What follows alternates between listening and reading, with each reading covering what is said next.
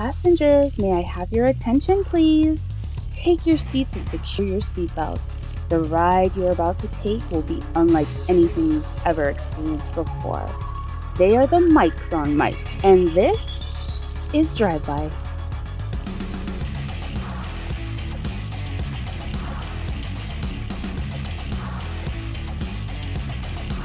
Welcome. I am Mike J. He is Mike S. We Mike's on Mics. This is Drive By Wrestling.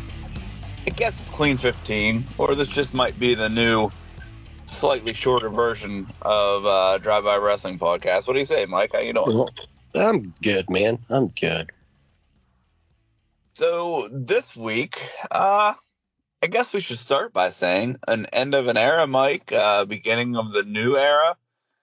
UFC, WWE, one company, or two companies under one banner, I should say, TKO, announced or celebrated on Tuesday, Monday being technically the last McMahon era Raw, and starting Tuesday at NXT, a brand new company guiding the ship, I guess, which led to a Becky Lynch NXT Women's Championship. How do you feel about that, Mike? I don't know. Ratings were up. They were over 1 million for NXT, so hey. Yeah, no shit. Becky Lynch was on.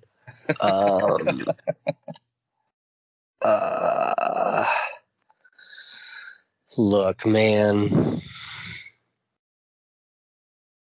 It's cool or whatever. I guess. I watched of course, I watch NXT. NXT has, I said this last week, I believe, quietly become one of the most consistent wrestling shows in all of wrestling.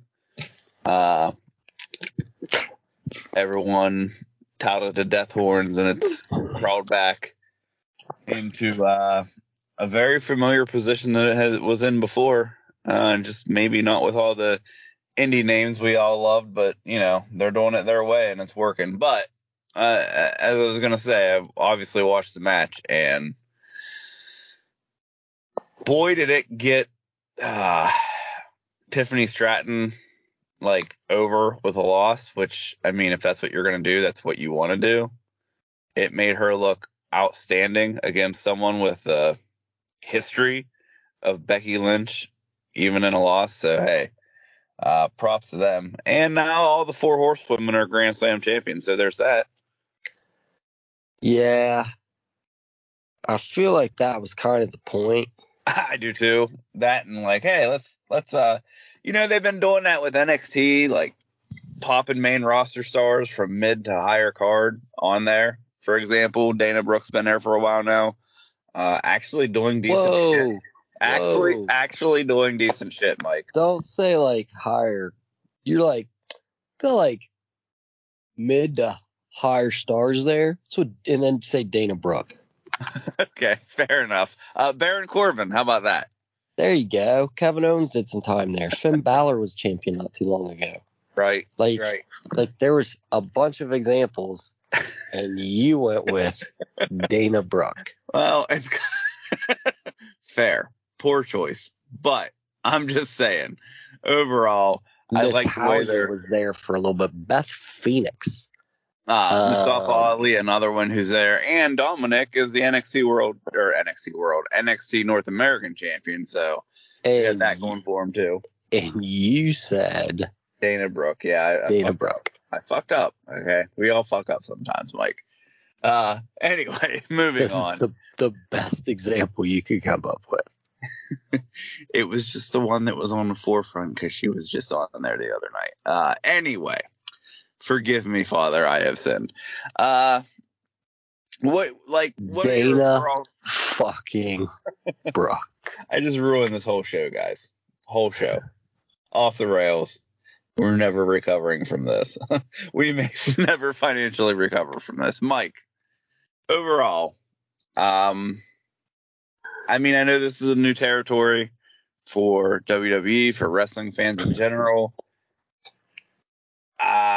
I know as of this recording, it was rumored that an email was sent out to the office employees to work from home because layoffs are coming. Which, I mean, sucks, but makes sense when you have a mega company formed and some jobs might be overstaffed at this point, and you got to kind of narrow that shit down. This mostly sounds like office stuff, not roster stuff. I don't think we got to worry about that right now. Well, it's like, do you need 2 financial departments? Right, exactly. So it'll be interesting going forward. What's the name of the company again? TKO. TKO. Fucking. Okay. I saw the like put out there. I don't know if it was Nick Khan or something, but basically saying like to one day have like a super weekend where there's like a SmackDown on Friday, a UFC show on Saturday, and a WWE pay-per-view on Sunday. And I'm like, I don't want that at all. A super weekend. Mostly for selfish reasons that I enjoy PLEs on Saturday, and I don't want UFC fucking that up. How about that? Weekend. It'll be interesting to see where this all leads. If we as fans notice a difference. Oh, and by the way, speaking of differences, before we just move on to more important things, Nia Jax is back, Mike. Yeah, I saw that. I watched Raw. I fast forwarded through most of Raw. I should say that. Here's how I watch Raw, is that I fast forward through matches I don't really care about. Mm-hmm. But when they're playing the replay for the pin, because you can see what's happening on the scroll, the little scroll window. When they get to like the replay for the pin, I stop and I rewind it for 2 minutes, and then I watch the last 2 minutes of every match. That's a pretty solid way to watch, in all honesty. Fucking brilliant, isn't it? Yeah. And then I watched the last 2 minutes of every match. So I saw that Nia Jax is back. We're not gonna blow this Rhea Ripley title reign on Nia Jax, are we? Nah, absolutely not. Nah. Absolutely not. I don't think we got fears of that. I think. Why is she back? Why though? I thought she didn't ever want to come back, and we didn't ever want her to come back. She was like, "I'm never coming back," and we were all like, "Okay, cool, okay." No one asked for you to come back. And then we all realized, yeah, but she's still part of that family, so of course they're gonna let her come back if she wants to come back, and that's my imagining of what happened. So you're telling me the market and the need for plus size models isn't what they would have us believe it to be? I'm gonna say that I'll be real, I thought she was going to do very good at that. I'm just when she was like, I'm gonna go be a plus size model, I was like, that's gonna work for her. Yeah, and it probably did, but it's probably also limited in the amount of different jobs. I mean, I don't know. I feel like there'd be lots of work for it. I don't know, Mike. We accept all sizes in 2023. Man. I'm gonna maybe I'll have to dabble my toes in plus size modeling and see how it goes. I don't know. I know it sounded like I was being sarcastic when I said that earlier. So are we to believe that there's not?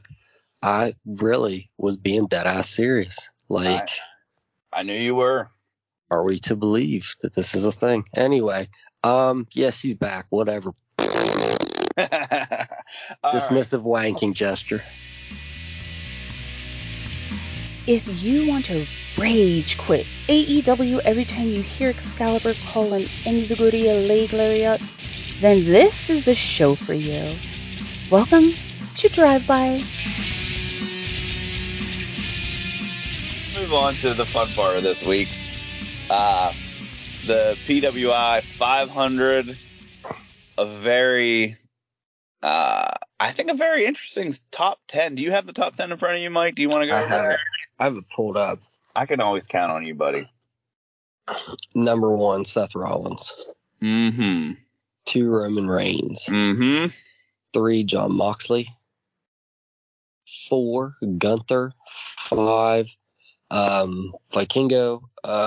6, MJF. 7, Okada. 8, Orange Cassidy. 9, Josh Alexander. And 10, Cody Rhodes. Can we just do top 20? Because I think it's interesting. Yeah, go ahead. Sonata at 11, Claudio at 12, Carmelo Hayes at 13, Samoa Joe at 14, Masha Slamovich at 15.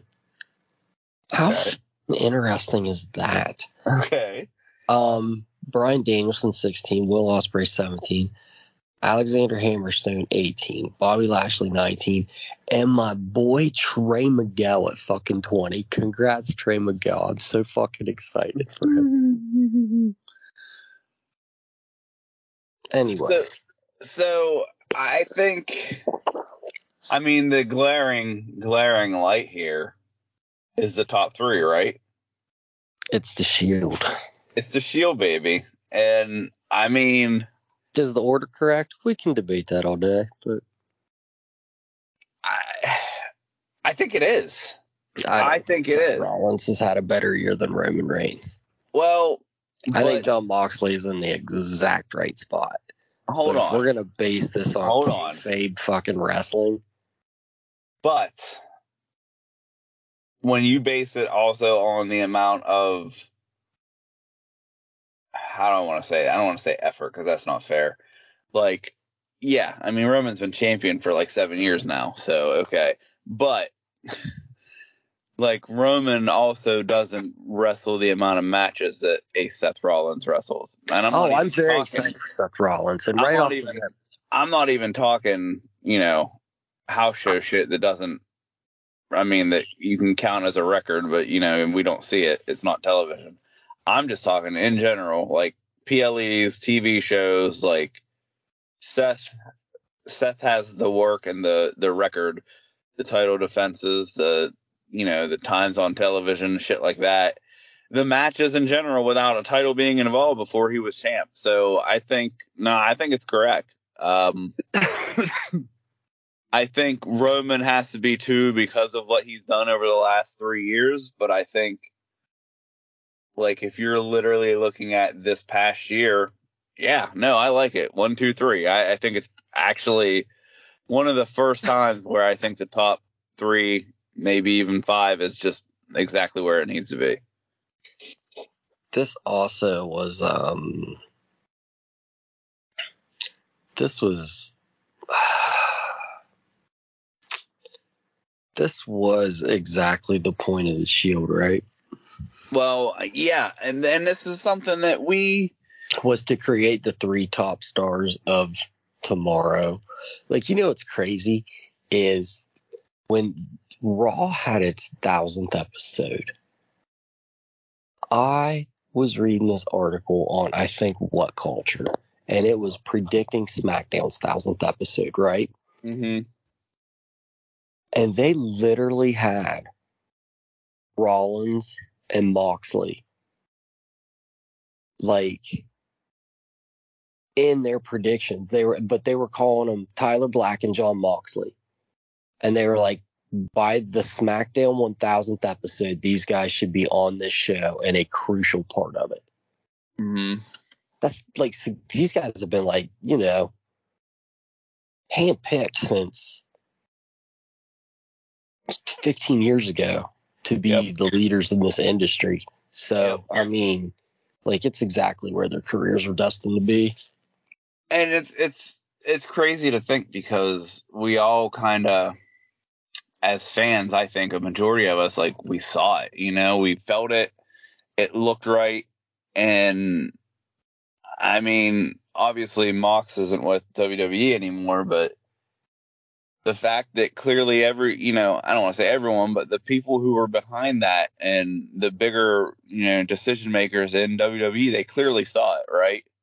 Like, even if they only thought maybe 2 of these guys are special and one of them has potential, you know what I mean? Like, clearly they put those 3 guys together for a reason, because they thought those 3 guys would elevate each other and everyone around them. And I think, we can kind of talk about the kayfabeness of this list and the bias of this list, and sometimes we make fun of it, and sometimes we say, okay, we see that, and this is one where we have to be like, yeah, man, like, that's spot on.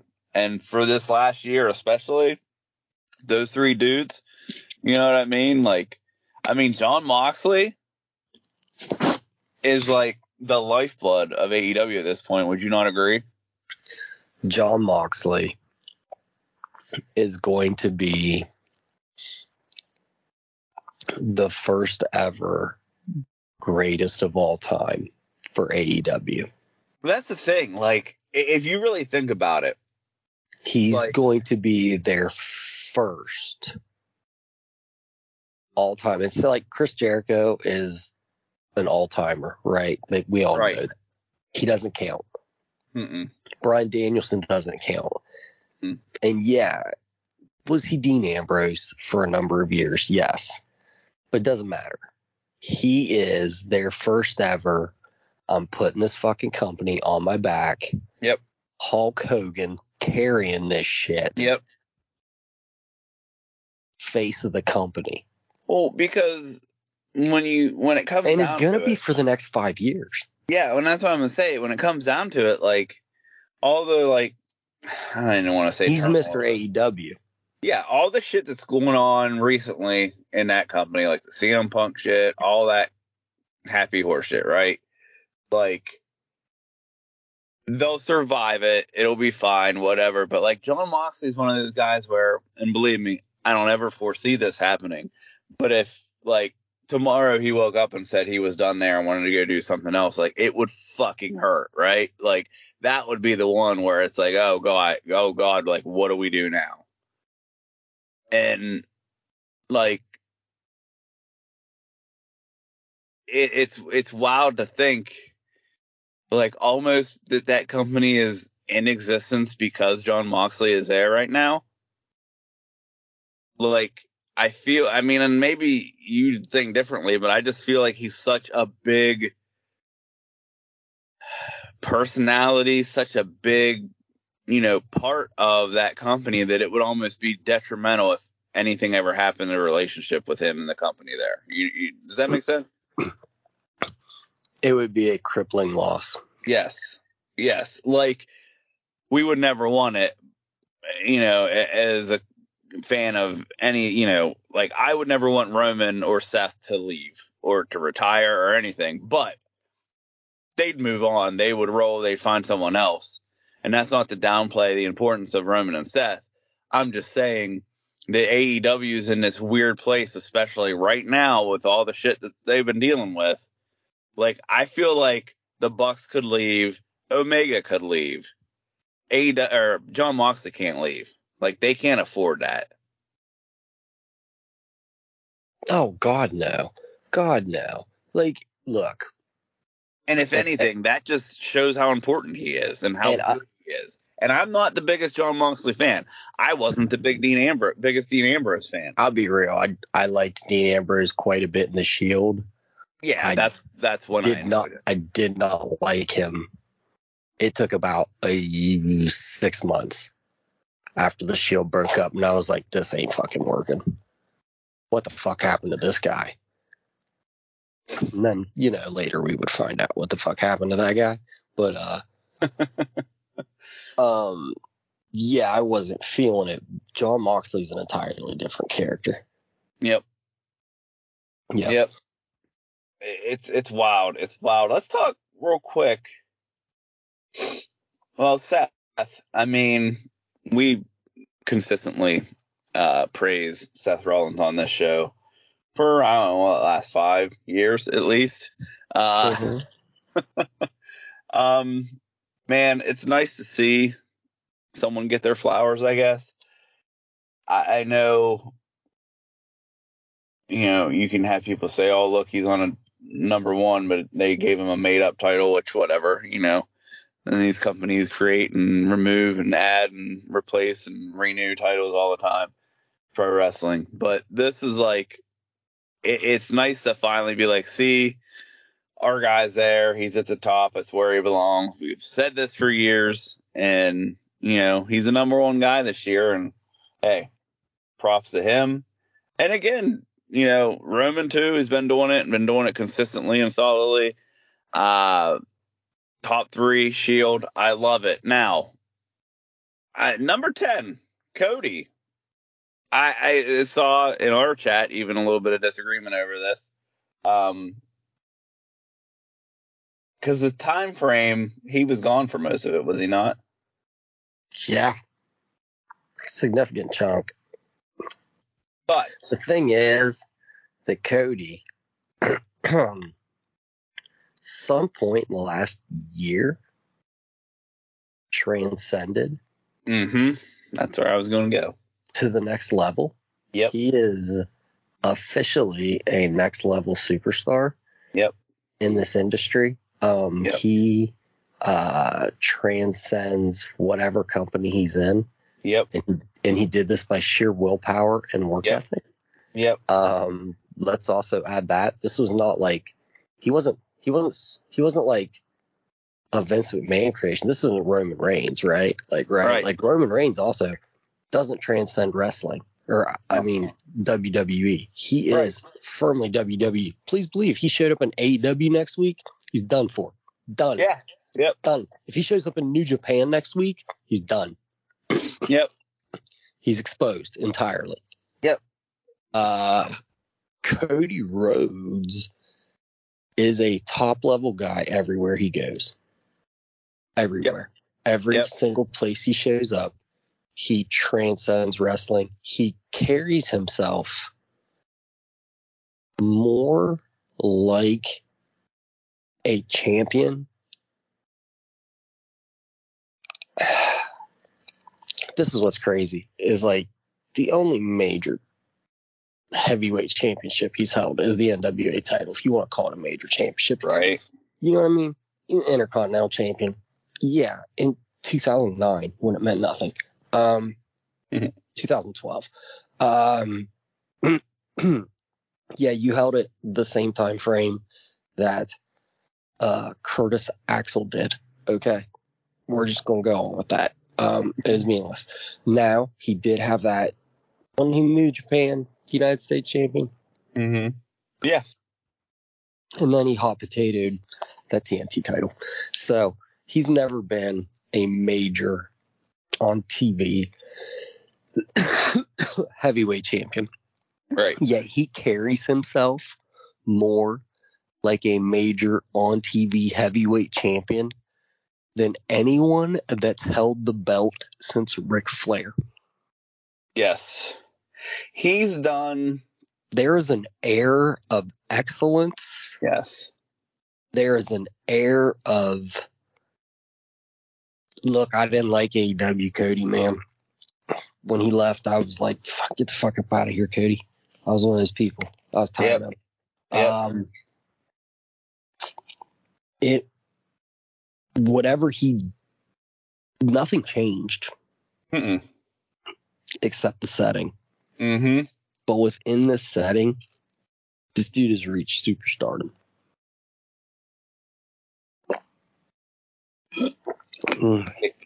It's It's amazing. It's pretty crazy. It's pretty amazing crazy how it happened.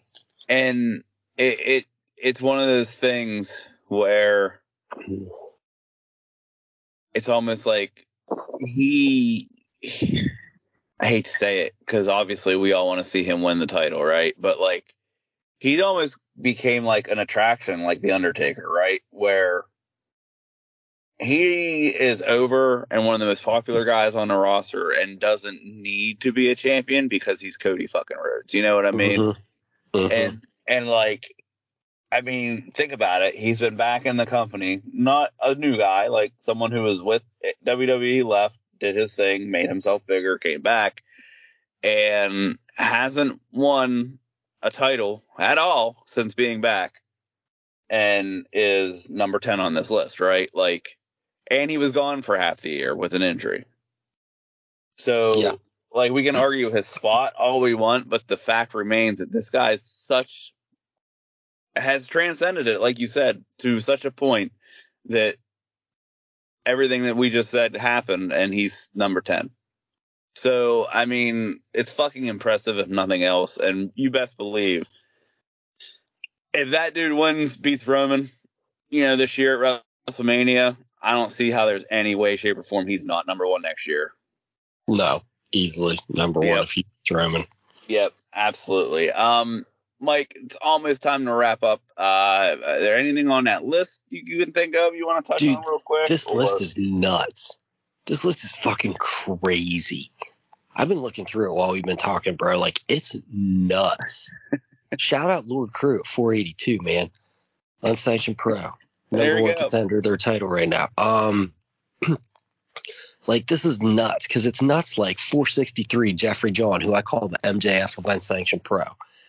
464 Gary J. People I watch wrestle, and they're like right by Dijak, 457. It's weird that Dijak's at 457, isn't it? It's weird that Danhausen's at 453, right? Right. Shout out Tommy Vendetta at 448. Like, the amount of like indie guys, indie deathmatch guys that got love this year is crazy. And also just like where you don't expect to see certain people at is like nuts. I just have been looking through here. This is really, really kind of crazy, man. Joel Bateman at 392, 1 spot above Dolph Ziggler. Joel Bateman. Alex Colon at 388. Jimmy Lloyd at 386. I don't understand how Jimmy Lloyd's above Alex Colon, but whatever. Fucking Bobby Beverly, the Bev, 380. Like, this is just nuts, man. This is just nuts. Nuts. Hey, you said it. You said it was an indie boom. And here it is, crawling our way onto that list. I mean, hey. And you're out there supporting them, so props to you too, sir. Yeah, right? I do good things for everybody. But, like, here's what's crazy is, like, Cole Radrick. I know this guy. Cole Radrick at 300. Baron Corbin's at 299. Luchasaurus is at 298. A dude that I know. I'm not friends with this dude or anything. I know who he is. I know him. We've met. Right. We're on friendly terms. I've seen him wrestle a lot. This dude is literally right there by, like, on TV champions. Like, right. Atticus Kogart, 290. There's just, I think this is really cool. Carlito at 285, right? Like, Carlito, 285. Word is he's coming back. Ricky Shane Page, 268. Anyway, I just wanted to give a shout out to that. This is really interesting. I love it. Hey. Thing here with the indie love. Doing deathmatch love specifically. Everywhere. Yeah, there you go. Hey, like Johnny Gargano's 227. Vinny Massaro's 226. Vinny fucking Massaro.